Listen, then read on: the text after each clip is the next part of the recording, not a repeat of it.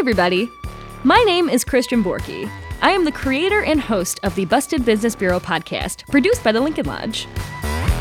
Every week, I'll sit down with a guest and tell them a crazy story about a for-profit corporation or a nonprofit. I think generally we as consumers are uninformed about the products and services we pay for every day. When a company fucks up, the lack of individual responsibility makes its wrongdoings less sexy to talk about.